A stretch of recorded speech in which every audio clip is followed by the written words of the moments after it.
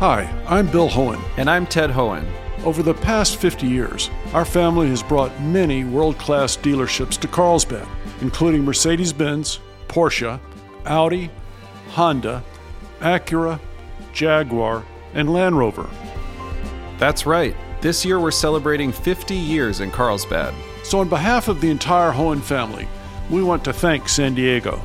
Throughout the years, we've taken tremendous pride in meeting and even exceeding our customers' automotive needs. We value the relationships with our clients and look forward to serving you for years to come. We invite you to visit one of the Hohen Carlsbad dealerships or hohenmotors.com.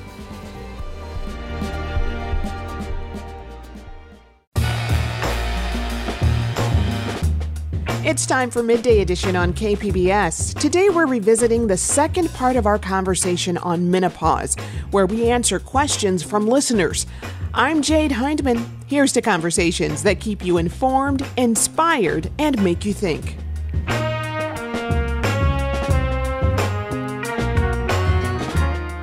We asked you how menopause is affecting your life, and you told us. I am definitely battling the symptoms of menopause.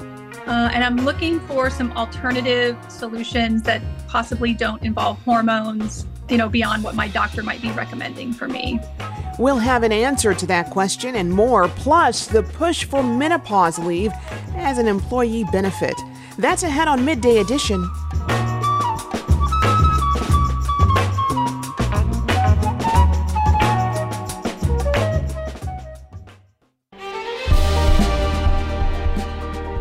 Hi, I'm Bill Hohen. And I'm Ted Hohen. Over the past 50 years, our family has brought many world-class dealerships to Carlsbad, including Mercedes-Benz, Porsche, Audi, Honda, Acura, Jaguar, and Land Rover. That's right. This year we're celebrating 50 years in Carlsbad. So on behalf of the entire Hohen family, we want to thank San Diego. Throughout the years, we've taken tremendous pride in meeting and even exceeding our customers' automotive needs. We value the relationships with our clients and look forward to serving you for years to come. We invite you to visit one of the Hohen Carlsbad dealerships or hohenmotors.com.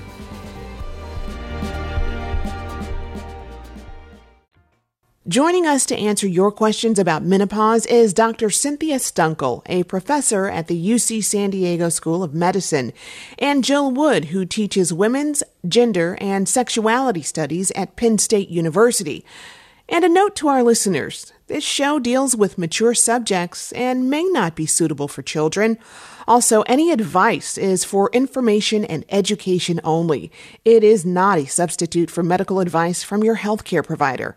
Here's our first audience question. Take a listen.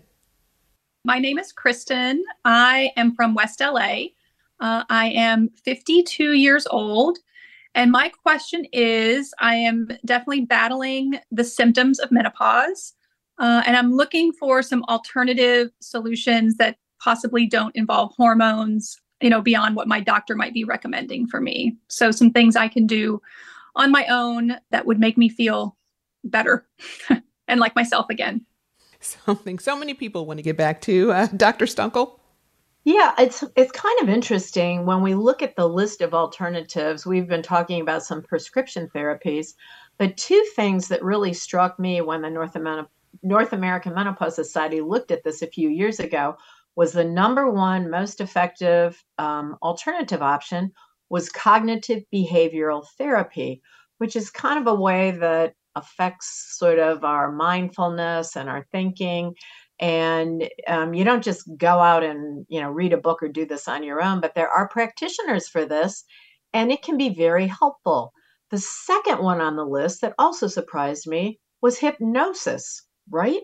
But it in clinical trials was very effective. So these are two opportunities to be kind of mind-body approaches that don't involve prescription drugs, don't involve hormones, and yet can be very effective for women. The other things that were looked at in some of the studies that Dr. LaCroix did with the MS flash studies were things like exercise. No one can argue that exercise is good for you, but exercise is not going to help your hot flashes necessarily. What it might do is help with some of the shifting in body weight that some women experience. It can help with from your metabolism standpoint, with your cholesterol levels, your blood sugar levels, your blood pressure levels, all important things that we know can be made better. And similarly, yoga, and when the investigators wrote about this, they said, well, yoga makes women feel so well that they might still have hot flashes, but they just stop caring. So I think, depending where you feel in the kind of this spectrum, again, I think you can find something that will help you without hormones and without prescription medications. All right, here's another hormone-related question from an audience member. Take a listen. Hi, I'm Kathy, and I live in San Diego. My mom had breast cancer. She was adamant that I not ever take hormones. And so I didn't, and I got through it pretty well. However, fast forward 15 years, and I developed a lot of urinary tract infections, a lot of cystitis. And I had no idea that that would be a problem. So are low-dose hormones a good way to treat postmenopausal cystitis? Yes, so postmenopausal cystitis would infer that there was repeated infections or inflammation of the bladder, is what cystitis means. And there have been some good studies to suggest that women with recurrent urinary tract infections can benefit from estrogen therapy. And having said that, I would say that, after all the other things that your doctor might consider in the way of urine cultures and evaluation of the bladder and things like that. So, but I think what can get kind of confusing sometimes is we know that over time, although it may take a while, the vast majority of women will stop having hot flashes. But over time, for the vast majority of women, vaginal and urinary symptoms will just get worse. So if the hot flashes go away on their own, these symptoms won't. And so some women find that if they just use a vaginal moisturizer or a lubricant, over-the-counter preparations, that can help. For example, your concern was with cystitis, but some women have more concerns with discomfort with intercourse or discomfort with sex. And so they can start with that. But if they're being pretty faithful about using it and it's still not helping, they might want to think about applications of vaginal estrogen products. And again, might not work for everyone, but there are a spectrum of options. There are creams, there are rings, there are tablets, there's something else called an insert. And the good news is that these doses that are currently recommended are so low that if we did a blood test on you before you use these and afterwards, we do not see a bump in your serum estrogen level. So that this is really being directed at the vagina and at, it turns out that the lower part of the urinary tract system, the urethra, is also sensitive to estrogen. So women can get some real relief from considering that as a possible help. And another question here from Priscilla. She wants to know, how does menopause affect your libido and your sex life? So, like we're saying with all other menopausal symptoms, really the way that people move through sexuality changes during menopause can be really, really different. And I'll say that a lot of the research has found that really the context of someone's relationship and someone's life is often more important than hormone levels.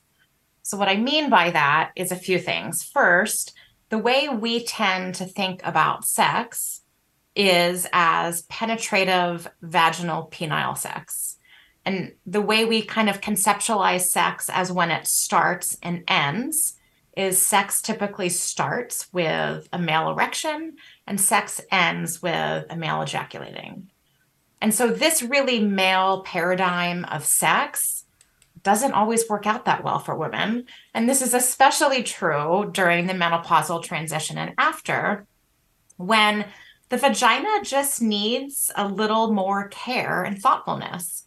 And so I mentioned earlier this term vaginal apathy, and if I had a magic wand, I would wave that term out of existence because really it's referring to that the walls of the vagina thin and they become more sensitive.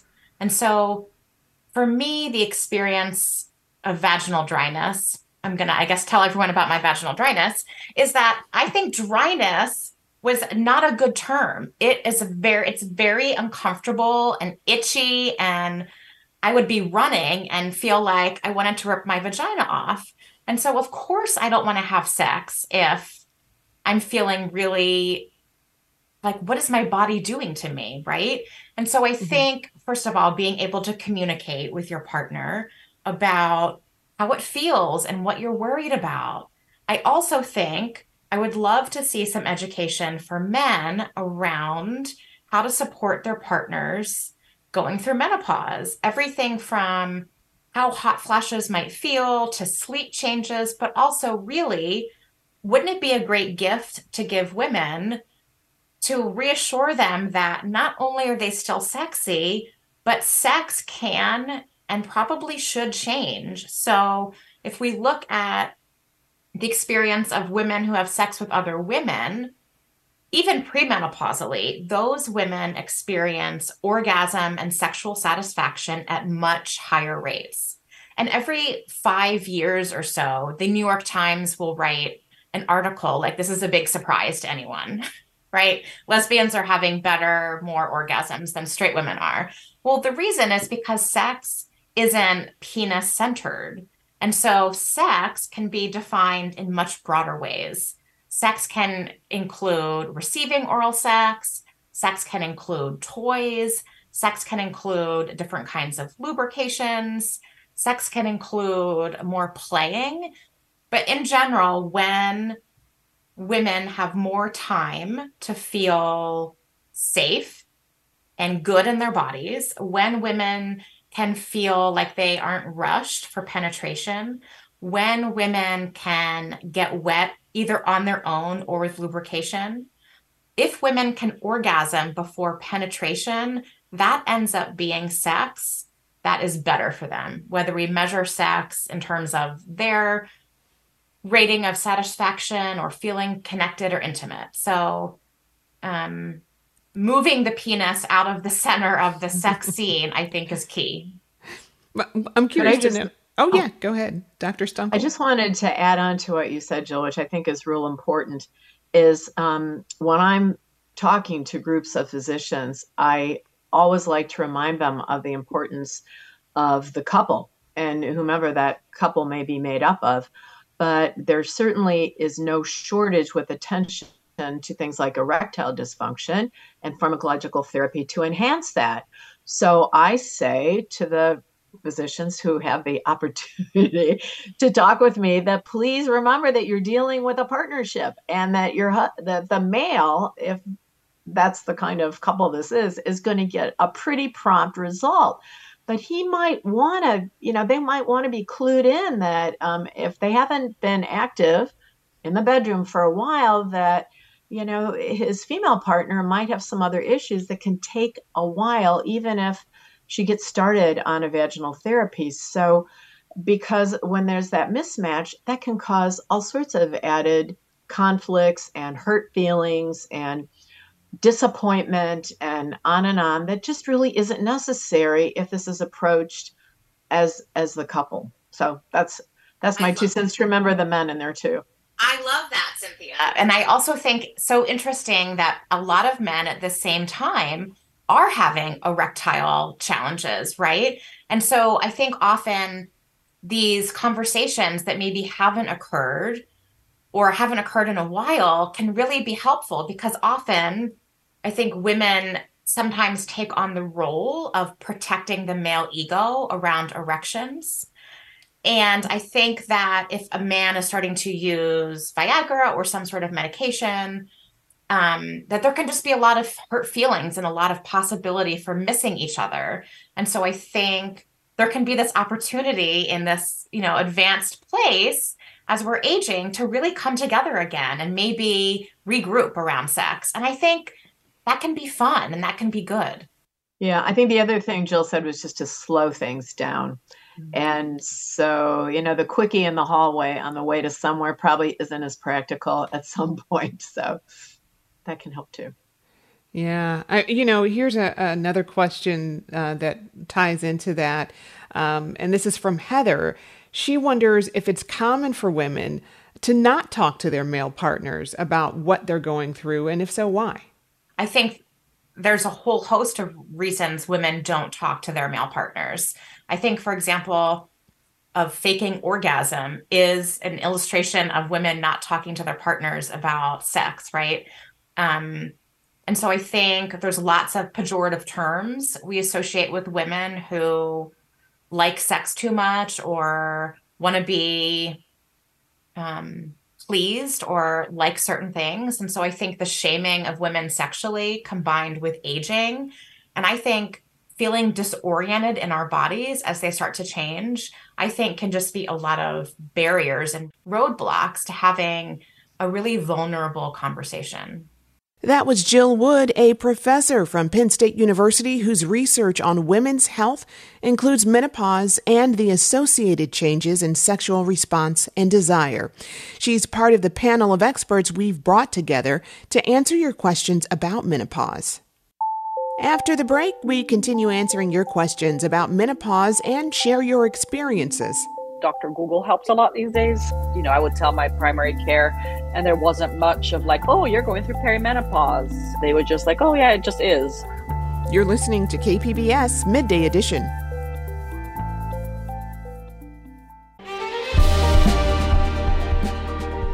Hi, I'm Bill Hohen. And I'm Ted Hohen. Over the past 50 years, our family has brought many world-class dealerships to Carlsbad, including Mercedes-Benz, Porsche, Audi, Honda, Acura, Jaguar, and Land Rover.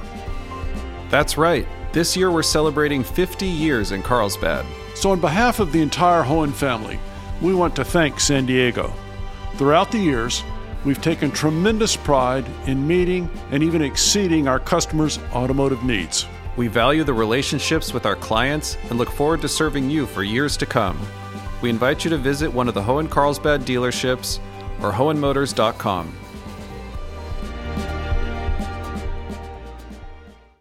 Welcome back. You're listening to KPBS Midday Edition. I'm Jade Hindman.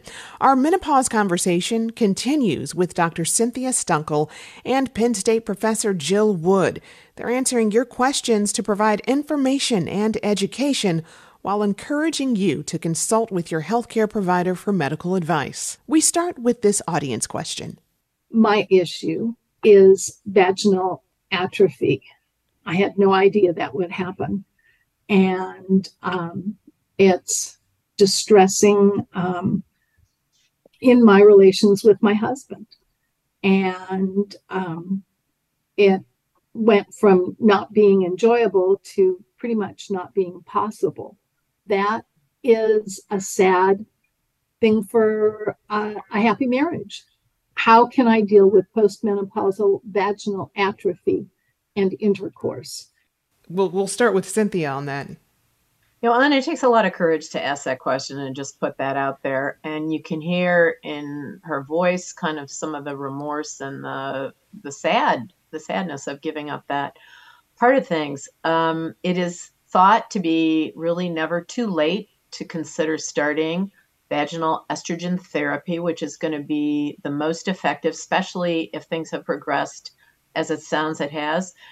There are no limits. We tell women with systemic therapy in your whole body, maybe 3 to 5 years, considering some of the possible risk of breast cancer. There are no limits on duration for vaginal symptoms. I always tell women to beware of the package insert, the small print piece of paper that comes in with your prescription, because the Food and Drug Administration requires that manufacturers report all the same things that Dr. LaCroix mentioned. So you're reading in your new package of vaginal estrogen, and it says heart attack, stroke, breast cancer, and dementia. That could dampen your sex drive right there. But it's just not true. It's not been shown to be true. And so some of us have gone to the FDA and tried to get this revised and haven't had much luck. But I think the important thing is that if you're using vaginal estrogen therapy for a prolonged period of time, we don't currently recommend that women take a second hormone with it called a progesterone, like you need to do if you're taking, again, larger dose systemic therapy. But certainly if women have any vaginal bleeding of note after they've been taking this for some time, then that's something you're going to want to let your doctor know about. So I think with these kind of symptoms, it would be important to go to your doctor and again say, be brave, be bold, and say, we haven't brought this up, but I'm really having this issue. Could you help me, or could you suggest someone who would be able to address this for me? Jill, I'm going to come to you in a moment. But first, I want to play a related question to that. My name is Shirla, and I live in Alpine, California. I'm 51, and as of last month was my year of having no period, so I'm excited for that. I didn't know about perimenopause. I had to really Google. Dr. Google helps a lot these days. I would tell my primary care, and there wasn't much of like, oh, you're going through perimenopause. They would just like, oh, yeah, it just is. But then my next surprise was, having intercourse, and it hurts. And I'm like, what is happening? And then again, doing my reading and finding out that because of the lack of estrogen, and it's just uncomfortable. And, I've found a product online that you can moisturize yourself every 3 days. And I haven't gone to the doctor yet to even know if that's the best way to go. If there's supplements, I'd like to know more about what to do now with this part of, the painful dry intercourse, and if using these internal vaginal moisturizers, if that's, the way to go, if it's even safe, if it's, not safe. Well, Jill, I want to get your response to that. And also, we heard the term vaginal atrophy in the previous question. What is that? And what's your response to that question? Sex should not hurt. Sex should not hurt. And I think that if sex is hurting, good for everyone to say, this isn't right. Vaginal atrophy is really, it's a medical term that Cynthia might be able to give a more descriptive explanation, but vaginal atrophy is kind of this general term that describes the thinning of the vaginal walls, and that the vagina starts to become drier and therefore less lubricated. I'll say that I think my problem with the term is that it defines the vagina in a pretty misogynistic, narrow way in terms of the value of vaginas for other people. I have two more suggestions beyond Cynthia's vaginal estrogen, which I think does work for a lot of people. I think sometimes vaginal estrogen can get in the way of a woman experiencing oral sex, cunnilingus, because it can be messy and it could be a deterrent for a partner to go down on her. And so I think sometimes women might want that help, but might not want to let go of a practice that otherwise is sexually pleasurable and connecting for a couple. So my two suggestions are masturbation. I talk about masturbation in terms of starting to understand how our body responds sexually. And by sexual response, I'm talking about different models of how we move from a place of desire or sexual interest, starting to feel aroused. And so one marker of arousal is vaginal lubrication, but other ones are having your face feel flushed, nipples getting hard, kind of feeling alive and buzzy and maybe joyful or excited. And then whether or not someone moves into more excitement, maybe even with orgasm. So one of the ways I think that we best learn about how our bodies respond sexually is through masturbation.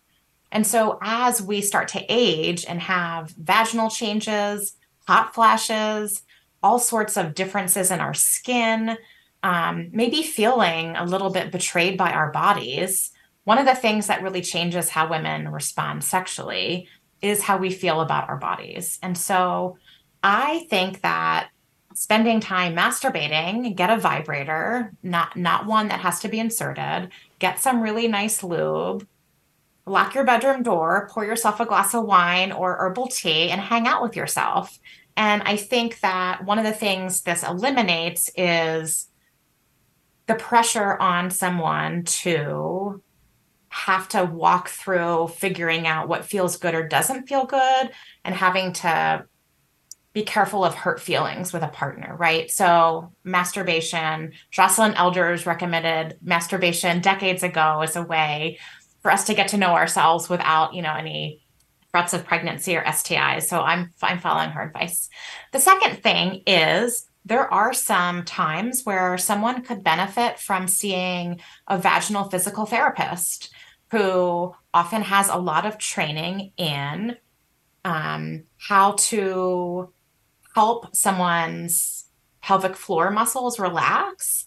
Sometimes people have some psychological distress, maybe around previous trauma, maybe around resentment in the relationship.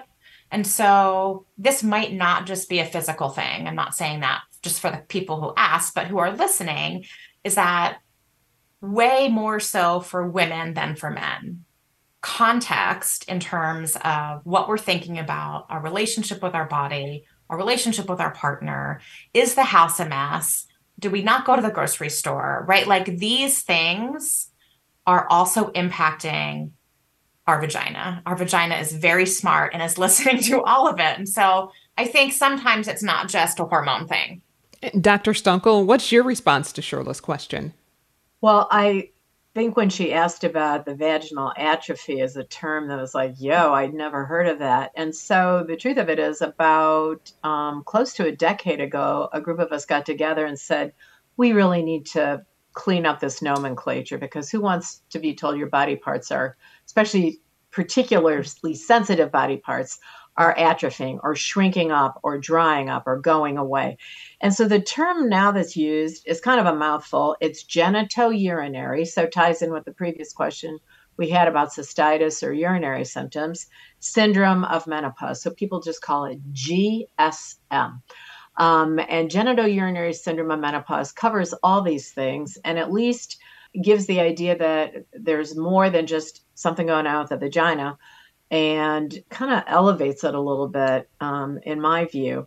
I didn't mention that there are some other therapies. One is another vaginal therapy called prasterone. That's a kind of a steroid hormone precursor that's changed into estrogen and testosterone in the vagina. Some women like that.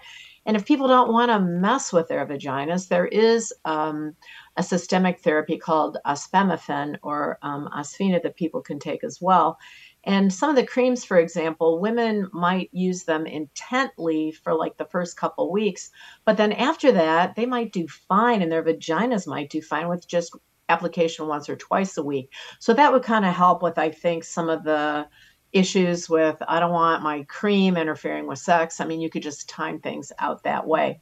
But the other point that she made that I think we don't talk enough about is that she said something that like sort of excited, like no more periods, no more worries about contraception. That is such a heavy load for a lot of women, and that can get in the way of their sex life if they're worried like, oh my God, I cannot get pregnant again.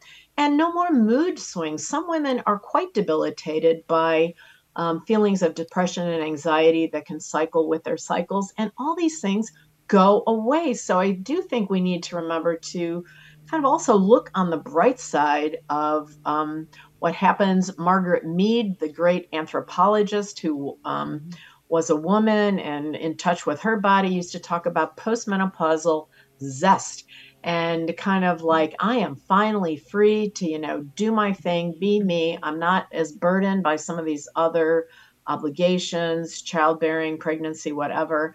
And I kind of like that. That appealed to me to look on the positive, because I don't want to be ashamed about my age. I don't want to be ashamed talking to my partner about what's happening with me. This is life. And so I think that if women sort of can embrace that part of this whole package, that, we can find a balance where we can look at all the good things for going forward realizing that we might have, one of my colleagues calls them speed bumps in the road of life that we have to get through during this menopause transition and beyond. But there are a lot of ways to accomplish that. So looking on the bright side a little bit too. It really does sound like a lovely stage in life.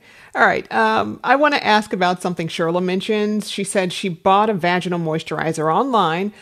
We don't know what specifically she bought, but there's been a proliferation of companies offering what they describe as menopause treatments. So, Dr. Stunkel, what should people know if they are considering purchasing treatments from these companies?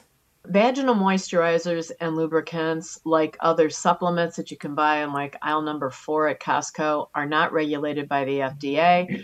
They do not have to be proven to be effective at anything.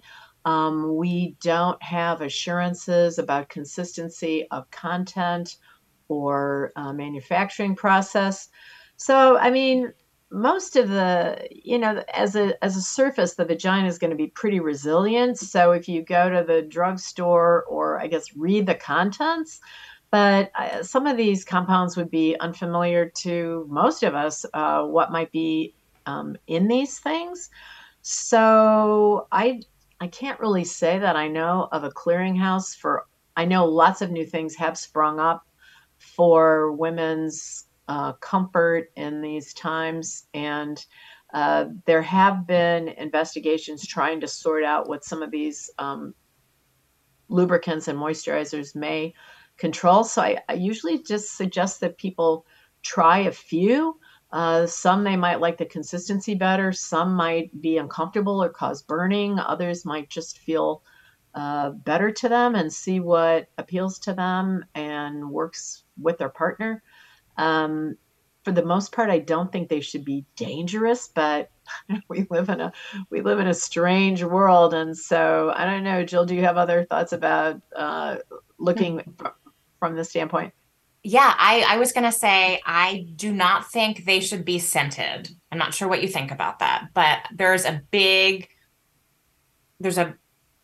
new collection of scented douching products and scented lubricants and everything from like White Rain to, I don't know, daylilies. And I think that those tend to be irritating because there's lots of artificial stuff in them.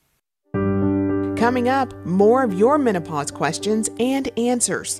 You really can stave off some of the negative aspects of weight change and metabolic change with menopause. So it's in your power to do that.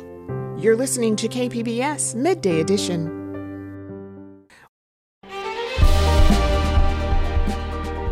Hi, I'm Bill Hohen. And I'm Ted Hohen. Over the past 50 years, our family has brought many world-class dealerships to Carlsbad, including Mercedes-Benz, Porsche, Audi, Honda, Acura, Jaguar, and Land Rover. That's right. This year we're celebrating 50 years in Carlsbad. So on behalf of the entire Hohen family, we want to thank San Diego. Throughout the years, we've taken tremendous pride in meeting and even exceeding our customers' automotive needs. We value the relationships with our clients and look forward to serving you for years to come. We invite you to visit one of the Hohen Carlsbad dealerships or hohenmotors.com. Welcome back. You're listening to KPBS Midday Edition. I'm Jade Hindman. Our menopause conversation continues with Dr. Cynthia Stunkel and Penn State professor Jill Wood. They're answering your questions to provide information and education while encouraging you to consult with your healthcare provider for medical advice. I'm going to do a fire round right now with some of these questions. So Cynthia asked, how can I stop gaining weight? And is there a healthy weight for postmenopausal women? One of the best studies that was ever done is called the Healthy Women Study. It's 20 years ago, and they found that if women at the time of starting to think, either in their mid-40s or starting to think that they might be starting to have the earliest of symptoms, just started building exercise and wise food ingestion into their life program, would not gain weight with menopause, would have less relocation of fat in their bodies, and would come out metabolically much healthier. And we've learned things like from the diabetes prevention study that this can help. So I think the very best thing and the most challenging thing, it's not easy, but is to really say, I'm turning a corner here. This is an opportunity for me to sort of do what I always say I'm going to do, but I don't quite get around to, and really build those healthy lifestyle factors into your daily routine, on your calendar with exercise and diet control. And you can beat it. You really can, stave off some of the negative aspects of weight change and metabolic change with menopause. So it's in your power to do that. Sarah wants to know, what kind of doctor do you recommend for the care of perimenopause? She's right now going through acupuncture, paying out of pocket. What do you think about that?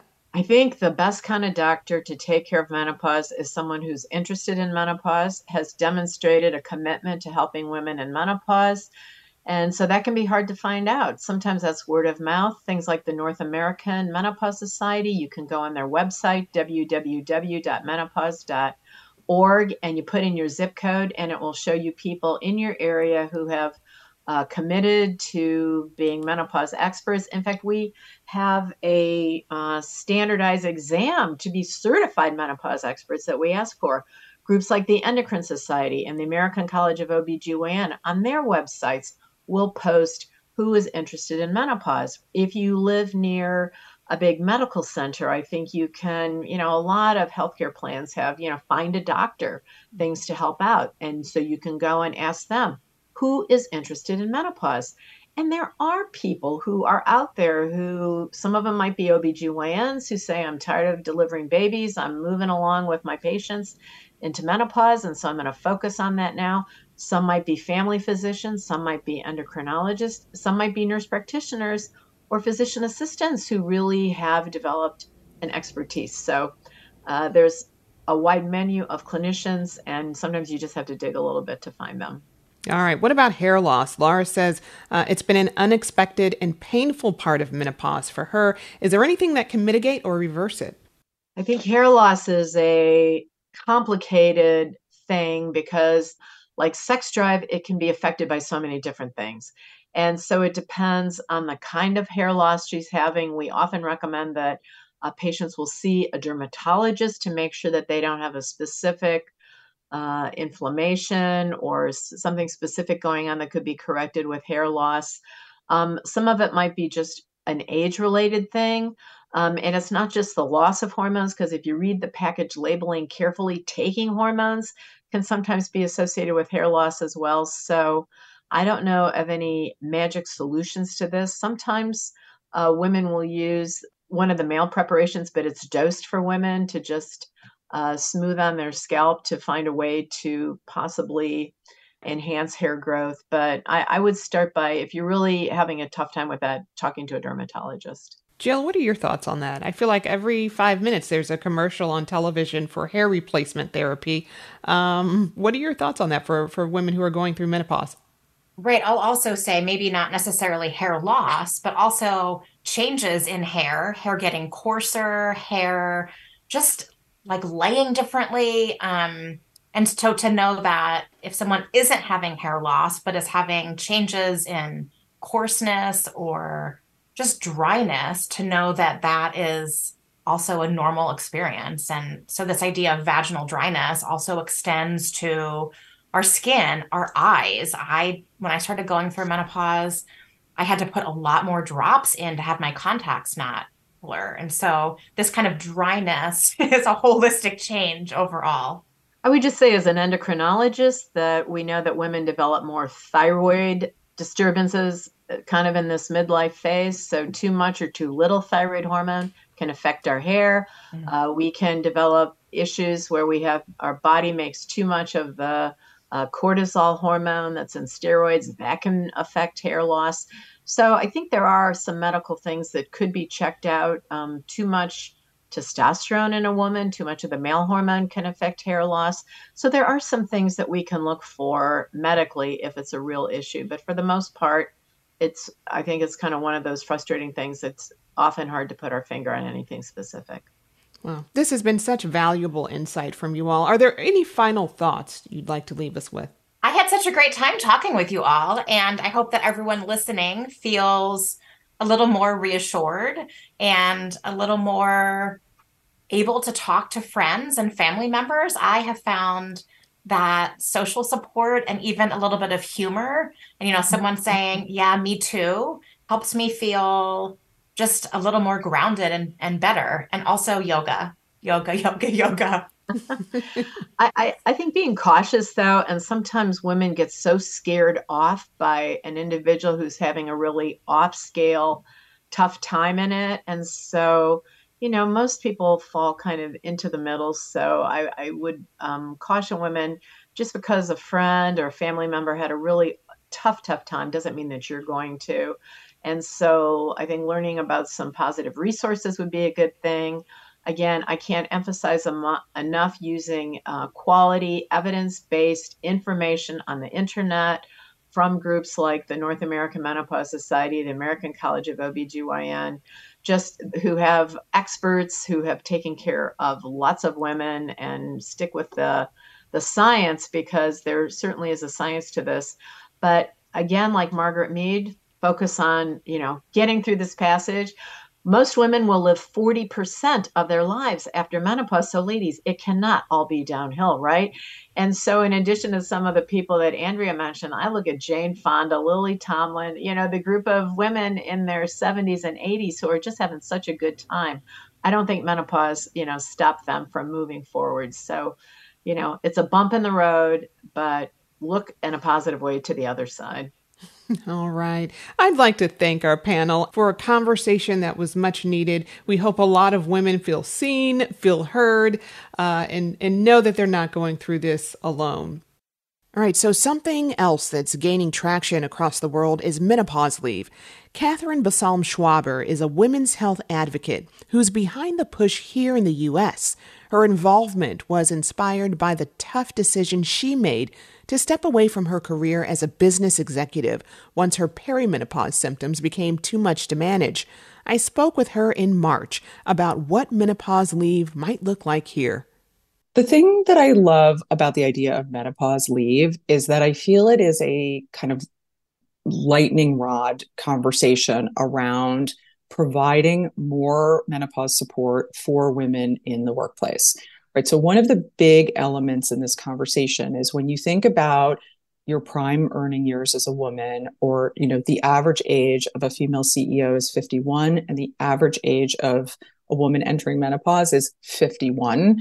It is a time in your life where you are expected to be at the absolute pinnacle of everything that you have been from a career standpoint. And being able to find flexibility in that work is really, really important. So menopause leave can be the ability to take flexible work hours, to be able to work from home, or to actually be able to take days or time off when you are feeling under duress with your body, that you can't perform up to the level that you would normally perform, and to be able to make those kinds of requests without shame or without changing your relationship with the people that you work with. That's really what menopause leave is. But I think that part of this is even being able to get allowances to say, I'm going to sit in this meeting while I'm having a hot flash if I feel like it, right? And then not everybody is looking at you saying, oh my God, why is she sitting in this meeting having a hot flash, right? It's just another natural thing that happens for women. Or having a quiet space that you can go to, similar to a mothering room, where if you're feeling, some women get terrible headaches, some women have extreme fatigue, right? A place where you could go and take a little time out of your day to recenter and regain, your composure so that you can perform at the level you want, I think is all part of the opportunity around menopause leave. But ultimately, it's being able to take time out of your normal work schedule without being penalized and say, I need to take a menopause time out. How much of an impact do you see this having on the workforce, especially for women and their career aspirations? Yeah, well, I think we've seen a lot of the impact for older female workers in general in the workforce, right? A lot of women washed out during COVID, after COVID. even when we think about quiet quitting, I feel like it's often referred to for younger employees, but I think that it's a big impact also for older employees who feel that they're being pushed around or that they're locked in jobs that they don't really want to be in, but they don't see another path forward. And I think that being able to offer leave and support and care is a major opportunity for employers, especially for retention and engagement, because even if you don't necessarily take advantage of the opportunity, knowing that your employer put that in place as something that you can leverage is really important. The other part that I would add to that is I think that it's incumbent on all of us to think about employer benefits related to menopause as a kind of a two-part process. Because one of the things for me is that, and many women, is that you don't necessarily know that you're in perimenopause, right? You just begin to feel that these crazy things are happening to your body. So I wouldn't have even known to look for those benefits as something that I could take advantage of. So we have to be educating women on the individual level, right, on the consumer level, which is a lot of what we are doing, while also educating employers about offering those benefits to women when they're ready to take advantage of them. Very similar to fertility benefits, right? Until you know that you're going to need fertility support, you aren't necessarily seeking that benefit. But when you do need it and it's there, you really appreciate the level of effort your employer went to make that available to you. And where do your efforts stand right now? And how hopeful are you that there will be legislation around your push for menopause leave and that companies will really embrace this? I think it is clear that employers are embracing the idea of menopause care as the first step. You see more and more organizations offering the components of making sure that you can get access to hormonal medication, doctors who are experts. I think that's probably the first step that we will see. And beyond that, I think at the edge, part of what we do see is more flexible leave in general for mental health days, right? For days when you're just generally feeling like you need to reboot. And I believe that our path forward is really thinking about collaborating with those kinds of benefits to be able to expand them to menopause benefits as well. That was Catherine Basalm-Schwaber, CEO of Kendra, a self-care company for women in menopause. And a few more of you listeners shared your experiences with us. Let's take a listen. This is Emily from San Diego. The beginning of perimenopause was so abrupt and so immediate that it affected my whole life. I was insomnia, 1 to 2 hours a night of sleep, if that, not the classic hot flashes. So then I never thought what I was experiencing was a hormone shift. So then I suffered for a whole year, not sleeping, 1 to 2 hours a night and then trying to go to work until one day it dawned on me, oh my God. So I went to UCSD and I went to an endocrinologist and then started my path for treatment that way. But I feel sorry for myself and any other woman who is not told what to look for or that you could have other symptoms other than the classic hot flash, and that could be perimenopause. When I was 39 and a half, all of a sudden, I thought I was going crazy. Nobody had talked about it, and suddenly I couldn't remember things. I was in a brain fog. I just didn't understand what was wrong with me. And then I heard somebody talk about it on the radio a couple of months later. And so on my 40th birthday, I went into my doctor and I got tested, and she said, yes, your estrogen is dropping, and I think you've started menopause early. Ever since then, it's just been dealing with it. And that was Heidi from El Cajon.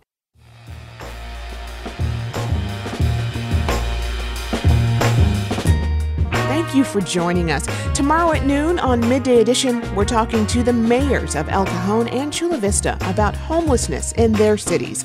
And of course, if you ever miss a show, you can find the Midday Edition podcast wherever you listen. I'm I'm Jade Hindman. Thanks for tuning in.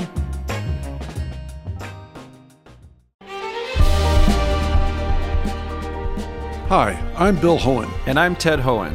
Over the past 50 years, our family has brought many world-class dealerships to Carlsbad, including Mercedes-Benz, Porsche, Audi, Honda, Acura, Jaguar, and Land Rover.